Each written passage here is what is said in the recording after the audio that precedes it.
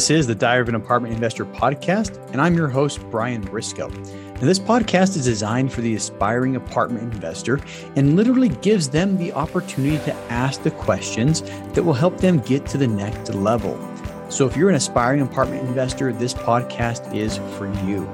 Now, this podcast is brought to you by the Tribe of Titans multifamily educational community.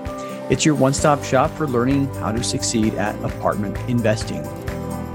Welcome to the Diary of an Apartment Investor podcast. I'm your host, Brian Briscoe, and this is another multifamily brief episode. Today is January 24th, 2023. Got to be careful with that last digit. I haven't said it very much, but this episode will be released on the 25th on Wednesday, like we always do.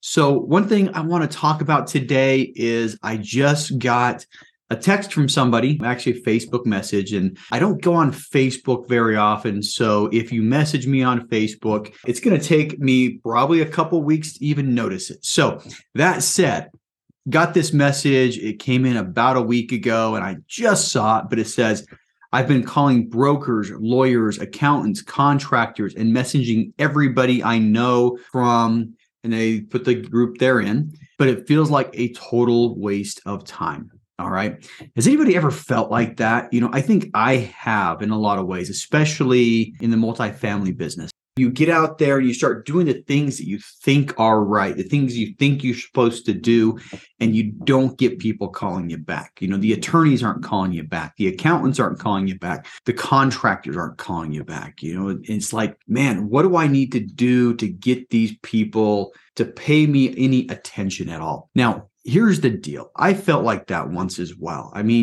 Everybody, when they start out, they're doing the same thing. It's like, okay, I want to be a multifamily syndicator. Well, I have to have a deal first. And they pick up the phone and they start calling brokers. I did the same thing. And my first couple of broker calls were probably abysmal. If I could hear myself on those calls right now, I'd probably be embarrassed at what I heard, because I probably started out something like, hey, my name is Brian and I'm brand new to multifamily. I want to get my first property soon. Can you help me? And you'd think that a broker would just fall out of his chair trying to help you on that, right? But no, it's not. So really, one thing I would like to point out when you are calling a broker, you're calling an attorney, you're calling an accountant, or any one of these people is what's in it for them? How can you craft your message so it actually helps them? What is a broker looking for? I think humans are inherently lazy. Brokers, they find a person wanting to sell a property and they look for somebody who is capable of buying a property. They put the two together and they get paid for effecting the transaction. Okay. So when you are a brand new buyer calling a broker and you start out like I did on my first couple of calls, hey, my name is Brian. I'm active duty in the Marine Corps and I want to retire soon. And so I want to buy apartments. I thought that was a great story. I thought they'd respect me because I was a active duty Marine and whatnot. But here's the reality. What part about that tells them that I am capable of buying an apartment complex? Hey, I'm brand new to the business. Well, hey, congratulations. I'm not going to call you back, says the broker, because I'm looking for somebody who can buy right now. I don't want a project. I want somebody who can buy right now. I want a qualified buyer to call me and tell me that they're looking for apartments. Okay.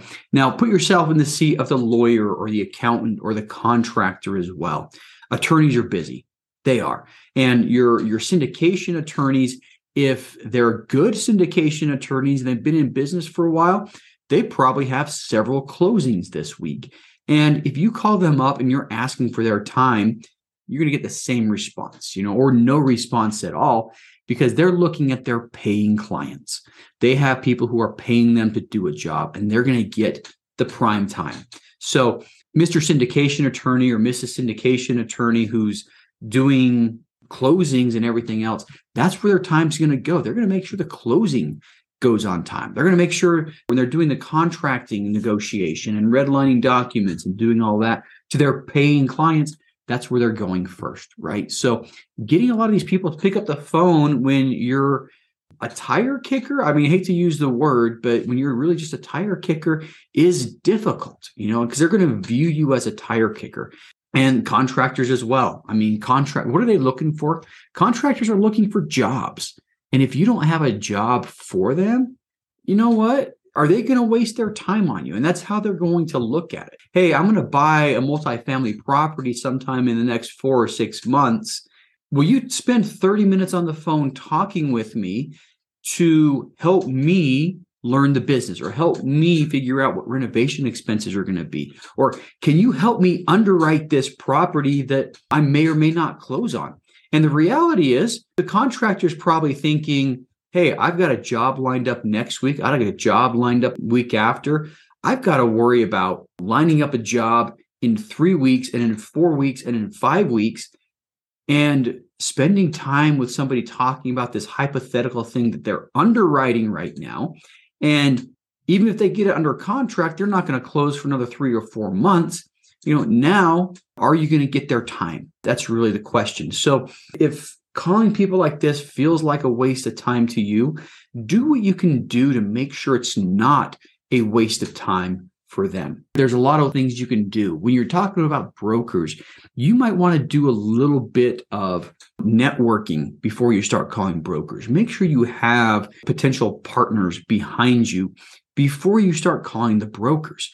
And make sure you can answer the questions that they're going to ask you. So when you're calling a broker, you want them to understand that you are a viable client to them, or they're not going to talk with you. All right. So do a little bit of homework first. Make sure you've set yourself up for success. Know what the brokers want. They want a viable buyer. To be a viable buyer, you have to be capable of bringing the purchase price to the table. All right. So if you're looking at a $5 million property, you either need to have $5 million in your back pocket, or you need to be able to get a $4 million loan and bring $1 million in equity to the table. So know what it takes to get that $4 million loan. That means you have to have somebody on your team with a $4 million net worth, or people on your team with a combined net worth of $4 million. All right. That's what it takes to get the loan, to get the property, and to be able to become a viable buyer. Have somebody on your team who can raise $1 million. Have 2 people on your team that can raise $500,000. All right. That's what it's going to take to become a viable buyer.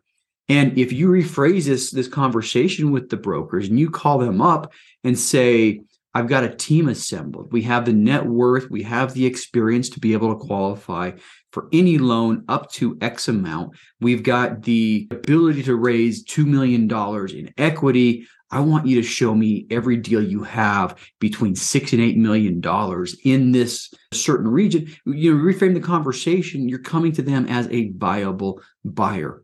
And with the attorneys, same thing. It's a good idea to talk with them up front and get an idea of what they do.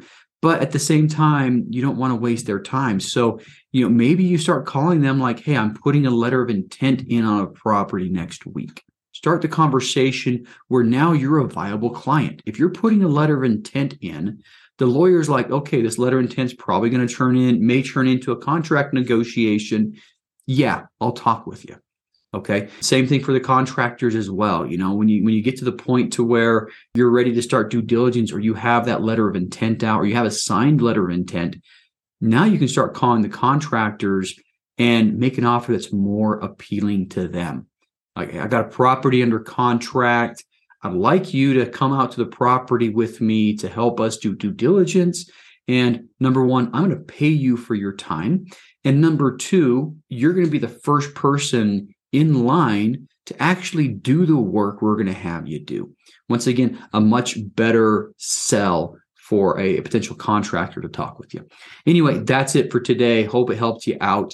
And if you're interested in learning more, definitely reach out to me. You can find me. The Tribe of Titans is a great place to come. If you want my time, same thing. Come to the Tribe of Titans. Join our Tribe of Titans. Get in our Tribe of Titans. And if you have a question, just drop it in the chat in there. And guess what? I'm going to answer it. Okay. So Link to the Tribe of Titans is always in the show notes. Check it out. If you're not in the Tribe of Titans yet, join the Tribe of Titans. Podcast listeners, well, pretty much everybody right now gets 30 days free. I'm going to change that soon, but check it out, and we'll see you in the tribe. Thanks for listening to the Diary of an Apartment Investor podcast by the Tribe of Titans. If you're still listening, you obviously liked it, so go ahead and subscribe to the podcast, leave a 5-star rating and review if you haven't already, and then make sure to check out our YouTube channel, which incidentally has a ton of video content that you'll also enjoy and learn from. Now, if you're interested in being on the show, go to our website, diaryofanapartmentinvestor.com, and fill out the questionnaire on the website. And for more educational content and for more information about our educational community, check us out at thetribeoftitans.info.